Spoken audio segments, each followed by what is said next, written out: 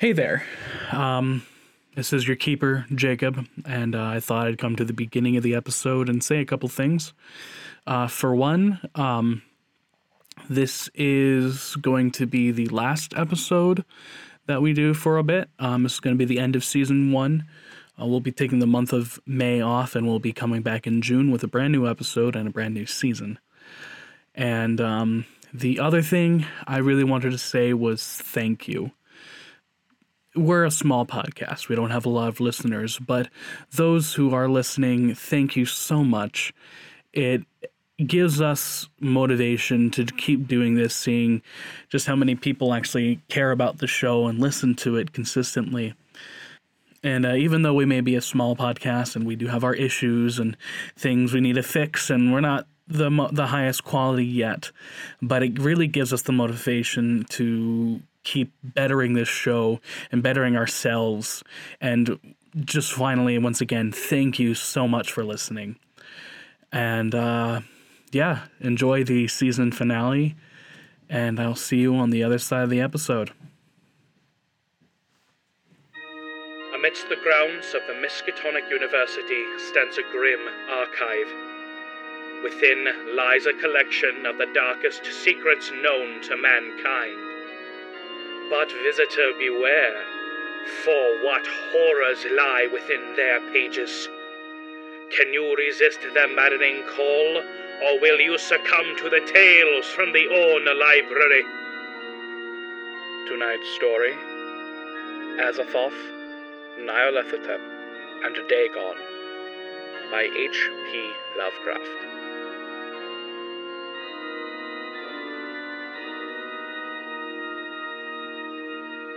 Tonight's episode is a trio of short stories written by H.P. Lovecraft. They feature tales about some of Lovecraft's most famous gods and the horrors that surround them. And now, without further ado, Azathoth by H.P. Lovecraft. When age fell upon the world, and wonder went out of the minds of men, when grey cities reared to smoky skies tall towers grim and ugly, in whose shadows none might dream of the sun or of spring's flowering meads, when learning stripped earth of her mantle of beauty, and poets sang no more save of the twisted phantoms seen with bleared and inward-looking eyes. When these things had come to pass, and childish hopes had gone away forever, there was a man who traveled out of life on a quest into the spaces whither the world's dreams had fled. Of the name and abode of this man but little is written, for they were of the waking world only, yet it is said that both were obscure. It is enough to know that he dwelt in a city of high walls where sterile twilight reigned, and that he toiled all day among shadow and turmoil, coming home at evening to a room whose one window opened not on the fields and groves, but on a dim court where other windows stared in dull despair. From that casement one might see only walls and windows, except sometimes when one leaned out far and peered aloft at the small stars that passed.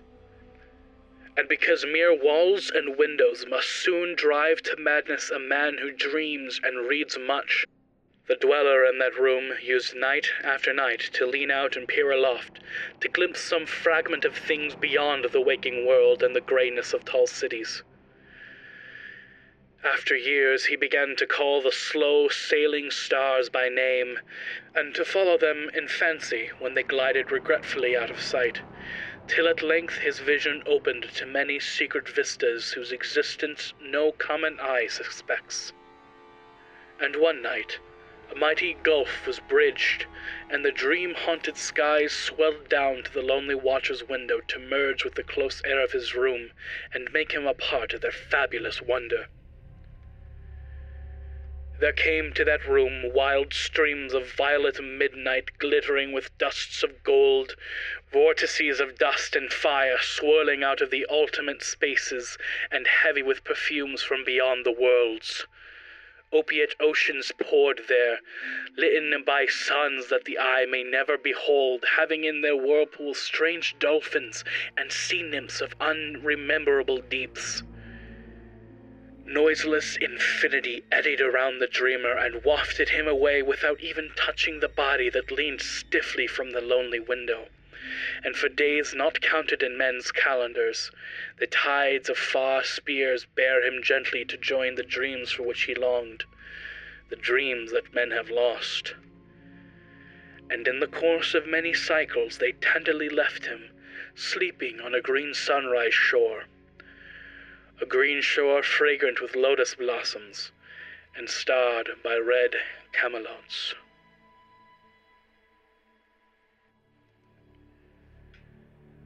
Nyarlathotep, the crawling chaos.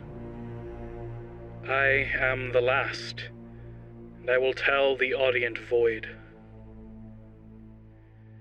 I do not recall distinctly when it began, but it was months ago. The general tension was horrible. To a season of political and social upheaval was added a strange and brooding apprehension of hideous physical danger. A danger widespread and all-embracing, such a danger as may be imagined only in the most terrible phantasms of the night. I recall that the people went about with pale and worried faces and whispered warnings and prophecies which no one dared consciously repeat or acknowledge to himself that he had heard. A sense of monstrous guilt was upon the land, and out of the abysses between the stars swept chill currents that made men shiver in dark and lonely places. There was a demonic alteration in the sequence of the seasons. The autumn heat lingered fearsomely, and everyone felt that the world, and perhaps the universe, had passed from the control of known gods or forces to that of gods or forces which were unknown. It was then that Nyarlathotep came out of Egypt. Who he was, none could tell. But he was of the old native blood, and looked like a pharaoh. The Fellahin knelt when they saw him, yet could not say why. He said he had risen up out of the blackness of 27 centuries, and that he had heard messages from places not to this planet. Into the lands of civilization came Nyarlathotep, swarthy, slender, and sinister, always buying strange instruments of glass and metal and combining them into instruments yet stranger. He spoke much of the sciences, of electricity and psychology, and gave exhibitions of power which sent his spectators away speechless, and yet swelled his fame to exceeding magnitude. Men advised one another to see Nyarlathotep, and shuddered. And where Nyarlathotep went, rest vanished, for the small hours were rent with the screams of nightmare. Never before had the screams of nightmare been such a public problem. Now the wise men almost wished they could forbid sleep in the small hours, that the shrieks of cities might less horribly disturb the pale, pitying moon as it glimmered on green waters gliding under bridges, and old steeples crumbling against a sickly sky. I remember when Nyarlathotep came to my city, the great, the old, the terrible city of unnumbered crimes. My friend had told me of him, and the impelling fascination and allurement of his revelations, and I burned with eagerness to explore his uttermost mysteries. My friend said they were horrible and impressive beyond the most fevered imaginations, that what was thrown on a screen in the darkened room prophesied things none but Nyarlathotep dared prophesy, and that in the sputter of his sparks there was taken from man that which had never been taken before, yet which showed only in the eyes. And I heard it hinted abroad that those who knew Nyarlathotep looked on sights which others knew not. It was in the hot autumn that I went through the night with the restless crowds to see Nyarlathotep. Through the stifling night and up the endless stairs into the choking room, and shadowed on a screen I saw hooded forms amidst ruins, and yellow evil faces peering from behind fallen monuments. And I saw the world battling against blackness, against the waves of destruction from ultimate space, whirling, churning, struggling around the dimming, cooling sun. Then the sparks played amazingly around the heads of the spectators, and hair stood up on end, whilst shadows more grotesque than I can tell came out and squatted on the heads. And when I, who was colder and more scientific than the rest, mumbled a trembling protest about imposture and static electricity, Nyarlathotep drave us all out, down the dizzying stairs into the damp, hot, deserted midnight streets. I screamed aloud that I was not afraid, that I never could be afraid, and others screamed with me for solace. We swore to one another that the city was exactly the same, and still alive, and when the electric lights began to fade, we cursed the company over and over again, and laughed at the queer faces we made. I believe we felt something coming down from the greenish moon, for when we began to depart on its light, we drifted into curious, involuntary formations, and seemed to know our destination, though we dared not think of them. Once we looked at the pavement, and found the blocks loose and displaced by grass, with scarce a line of rusted metal to show where the tramways had run. And again we saw a tram car, lone, windowless, dilapidated, and almost on its side. When we gazed around the horizon, we could not find the third tower by the river, and noticed that the silhouette of the second tower was ragged at the top. Then we split up into narrow columns, each of which seemed drawn to a different direction. One disappeared in a narrow alley to the left, leaving only the echo of a shocking moan. Another filed down a weed-choked subway entrance, howling with a laughter that was mad. My own column was sucked toward the open country, and presently fell a chill which was not of the hot autumn, for as we stalked out on the dark moor, we beheld around us the hellish moon glitter of evil snows. Trackless, inexplicable snows swept asunder in one direction only, where lay a gulf all the blacker for its glittering walls.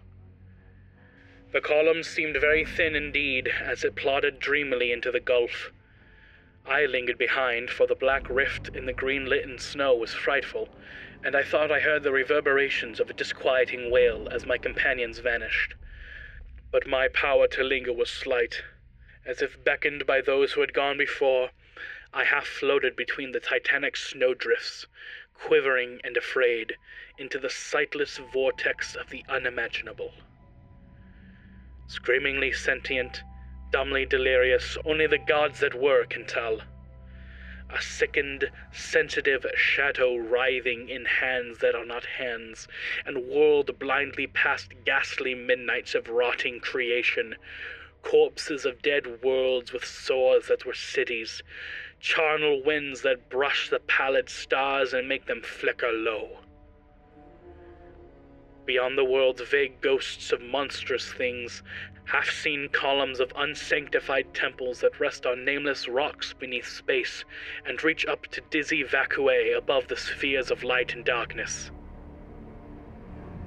And through this revolting graveyard of the universe, the muffled, maddening beating of drums and thin, monotonous whine of blasphemous flutes from inconceivable, unlighted chambers beyond time, the detestable pounding and piping whereunto dance slowly, awkwardly, and absurdly the gigantic, tenebrous, ultimate gods, the blind, voiceless, mindless gargoyles whose soul is Nyarlathotep.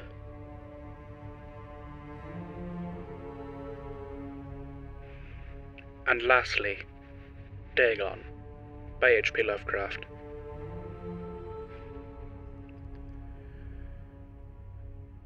I am writing this under an appreciable mental strain, since by tonight I shall be no more. Penniless, and at the end of my supply of the drug which alone makes my life endurable, I can bear the torture no longer, and shall cast myself from this garret window into the squalid street below. Do not think from my slavery to morphine that I am a weakling or a degenerate. When you have read these hastily scrawled pages, you may guess, though never fully realize, why it is I must have forgetfulness or death.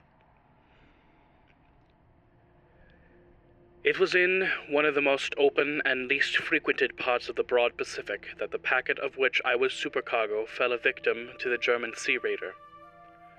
The Great War was then at its very beginning, and the ocean forces of the Hun had not completely sunk into their later degradation, so that our vessel was made a legitimate prize, whilst we of her crew were treated with all the fairness and consideration due us as naval prisoners. So liberal indeed was the discipline of our captors that 5 days after we were taken, I managed to escape alone in a small boat with water and provisions for a good length of time. When I finally found myself adrift and free, I had but little idea of my surroundings. Never a competent navigator, I could only guess vaguely by the sun and stars that I was somewhat south of the equator. Of the longitude I knew nothing, and no island or coastline was in sight. The weather kept fair, and for uncounted days I drifted aimlessly beneath the scorching sun, waiting either for some passing ship or to be cast upon the shores of some habitable island. But neither ship nor land appeared, and I began to despair in my solitude upon the heaving vastness of unbroken blue. The change happened whilst I slept. Its details I shall never know, for my slumber, though troubled and dream-infested, was continuous. When at last I wakened, it was to discover myself half sucked into a slimy expanse of hellish black mire which had extended about me in monotonous undulations as far as I could see, and in which my boat lay grounded some distance away. Though one might well imagine that my first sensation would be of wonder at so prodigious and unexpected transformation of scenery, I was in reality more horrified than astonished, for there was in the air and in the rotting soil a sinister quality which chilled me to my very core. The region was putrid with the carcasses of decaying fish and of other less describable things which I saw protruding from the nasty mud of the unending plain. Perhaps I should not hope to convey in mere words the unutterable hideousness that can dwell in absolute silence and barren immensity. There was nothing within hearing, and nothing within sight save a vast reach of black slime. Yet the very completeness of the stillness and homogeneity of the landscape oppressed me with a nauseating fear. The sun was blazing down from a sky which seemed to me almost black in its cloudless cruelty, as though reflecting the inky marshes beneath my feet. As I crawled into the stranded boat, I realized that only one theory could explain my position. Through some unprecedented volcanic upheaval, a portion of the ocean floor must have been thrown to the surface, exposing regions which for innumerable millions of years had lain hidden under unfathomable watery depth. So great was the extent of the new land which had risen beneath me that I could not detect the faintest noise of the surging ocean, strain my ears as I might. Nor were there any seafowl to prey upon the dead things. For several hours I sat thinking or brooding in the boat, which lay upon its side and afforded a slight shade as the sun moved across the heavens. As the day progressed, the ground lost some of its stickiness and seemed likely to dry sufficiently for traveling purposes in a short time. That night I slept but little, and for the next day I made for myself a pack containing food and water, preparatory to an overland journey in search of the vanished sea and possible rescue. On the third morning, I found the soil dry enough to walk upon with ease. The odor of the fish was maddening, but I was too much concerned with graver things to mind so slight an evil, and set out boldly for an unknown goal. All day I forged steadily westward, guided by a faraway hummock which rose higher than any other elevation in that rolling desert. That night I encamped, and on the following day still traveled towards the hummock, though that object seemed scarcely nearer than when I had first espied it. By the fourth evening I had attained the base of the mound, which turned out to be much higher than it had appeared from a distance, an intervening valley setting it out in a sharper relief from the general surface. Too weary to ascend, I slept in the shadow of the hill. I know not why my dreams were so wild that night, but ere the waning and the fantastically gibbous moon had risen far above the eastern plain, I was awake in a cold perspiration, determined to sleep no more. Such visions as I had experienced were too much for me to endure again, and in the glow of the moon I saw how unwise I had been to travel by day. Without the glare of the parching sun, my journey would have cost me less energy. Indeed, I now felt quite able to perform the ascent which had deterred me at sunset. Picking up my pack, I started for the crest of the eminence. I have said that the unbroken monotony of the rolling plain was a source of vague horror to me, but I think my horror was greater when I gained the summit of the mound and looked down on the other side into an immeasurable pit or canyon, whose black recesses the moon had not yet soared high enough to illuminate. I felt myself on the edge of the world, peering over the rim into a fathomless chaos of eternal night. Through my terror ran curious reminiscences of Paradise Lost and Satan's hideous climb through the unfashioned realms of darkness. As the moon climbed higher in the sky, I began to see that the slopes of the valley were not quite as perpendicular as I had imagined. Ledges and outcroppings of rock afforded fairly easy footholds for a descent, whilst after a drop of a few hundred feet the declivity became very gradual. Urged on by an impulse which I cannot definitely analyze, I scrambled with difficulty down the rocks and stood on the gentler slopes beneath, gazing into the Stygian depths where no light had yet penetrated. All at once my attention was captured by a vast, singular object on the opposite slope, which rose steeply about 100 yards ahead of me, an object that gleamed whitely in the newly bestowed rays of the ascending moon. It was merely a gigantic piece of stone, I soon assured myself, but I was conscious of a distinct impression that its contour and position were not altogether the work of nature. A closer scrutiny filled me with sensations I cannot express, for despite its enormous magnitude, and its position in an abyss which had yawned at the bottom of the sea since the world was young, I perceived beyond a doubt that the strange object was a well-shaped monolith, whose massive bulk had known the workmanship and perhaps the worship of a living, thinking creature. Dazed and frightened, yet not without a certain thrill of the scientist's or archaeologist's delight, I examined my surroundings more closely. The moon, now near the zenith, shone weirdly and vividly above the towering steeps that hemmed in the chasm, and revealed the fact that a far-flung body of water flowed at the bottom, winding out of sight in both directions, and almost lapping my feet as I stood on the slope. Across the chasm, the wavelets washed beneath the base of the Cyclopean monolith, on whose surface I could now trace both inscriptions and crude sculptures. The writing was in a system of hieroglyphics unknown to me, and unlike anything I had ever seen in books, consisting for the most part of conventionalized aquatic symbols, such as fishes, eels, octopi, crustaceans, mollusks, whales, and the like. Several characters obviously represented marine things that were unknown to the modern world, but whose decomposing forms I had observed on the ocean-risen plain. It was the pictorial carving, however, that did the most to hold me spellbound. Plainly visible across the intervening water on account of their enormous size was an array of bas-reliefs whose subjects would have excited the envy of a Doré. I think that these things were supposed to depict men, at least a certain sort of men, though the creatures were shown disporting like fishes in the waters of some marine grotto, or paying homage at some monolithic shrine which appeared to be under the waves as well. Of their faces and forms I dare not speak in detail, for the mere remembrance makes me grow faint.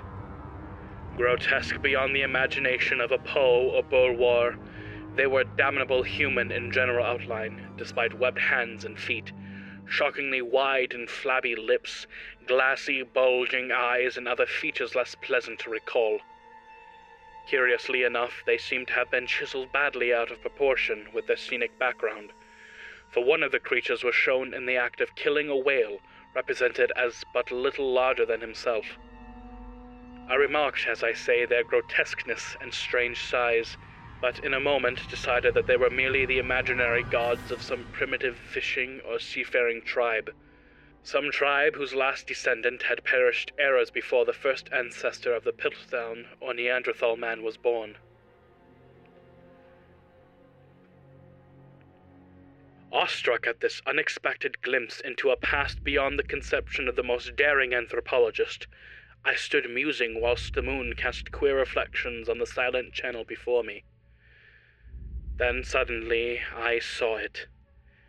With only a slight churning to mark its rise to the surface, the thing slid into view above the dark waters.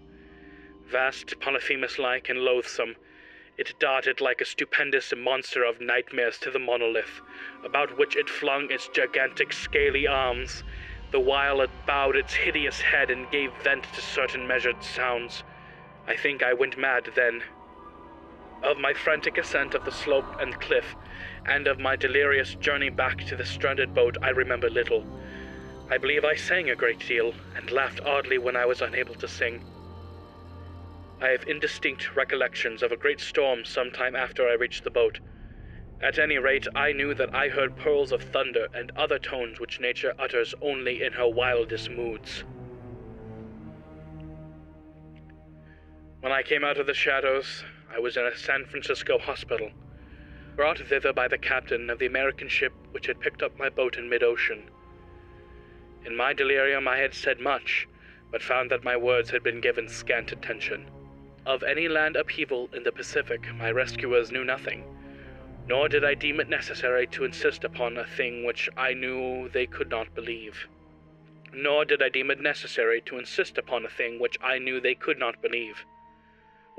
Once I sought out a celebrated ethnologist and amused him with peculiar questions regarding the ancient Philistine legend of Dagon, the fish god. But soon perceiving that he was hopelessly conventional, I did not press my inquiries. It is at night, especially when the moon is gibbous and waning, that I see the thing. I tried morphine, but the drug has given only transient surcease, and has drawn me into its clutches as a hopeless slave. So now I am to end it all, having written a full account for the information or the contemptuous amusement of my fellow men. Often I ask myself if it could not have been a pure phantasm, a mere freak of fever as I lay sun-stricken and raving in the open boat after my escape from the German man-of-war. This I ask myself, but ever does there come before me a hideously vivid vision in reply.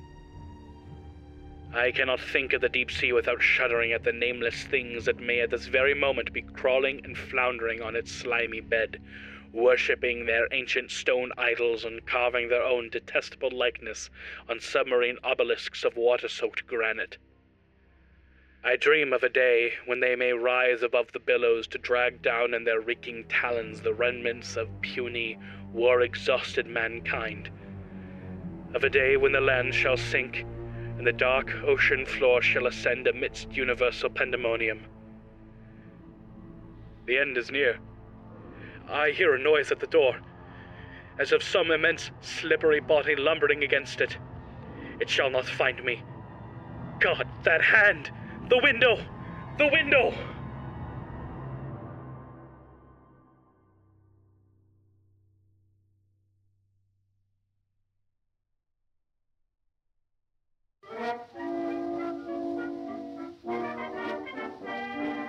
We sincerely thank you for listening to our strange story tonight, and we hope it gave you chills and thrills alike. This is the final episode of Season 1. Join us again in June for Season 2. Find us on Facebook at Tales from the Orne Library, or visit our website at talesfromtheornelibrary.com. Our sincere thanks, and until next time, remember, the library is always open. Good night.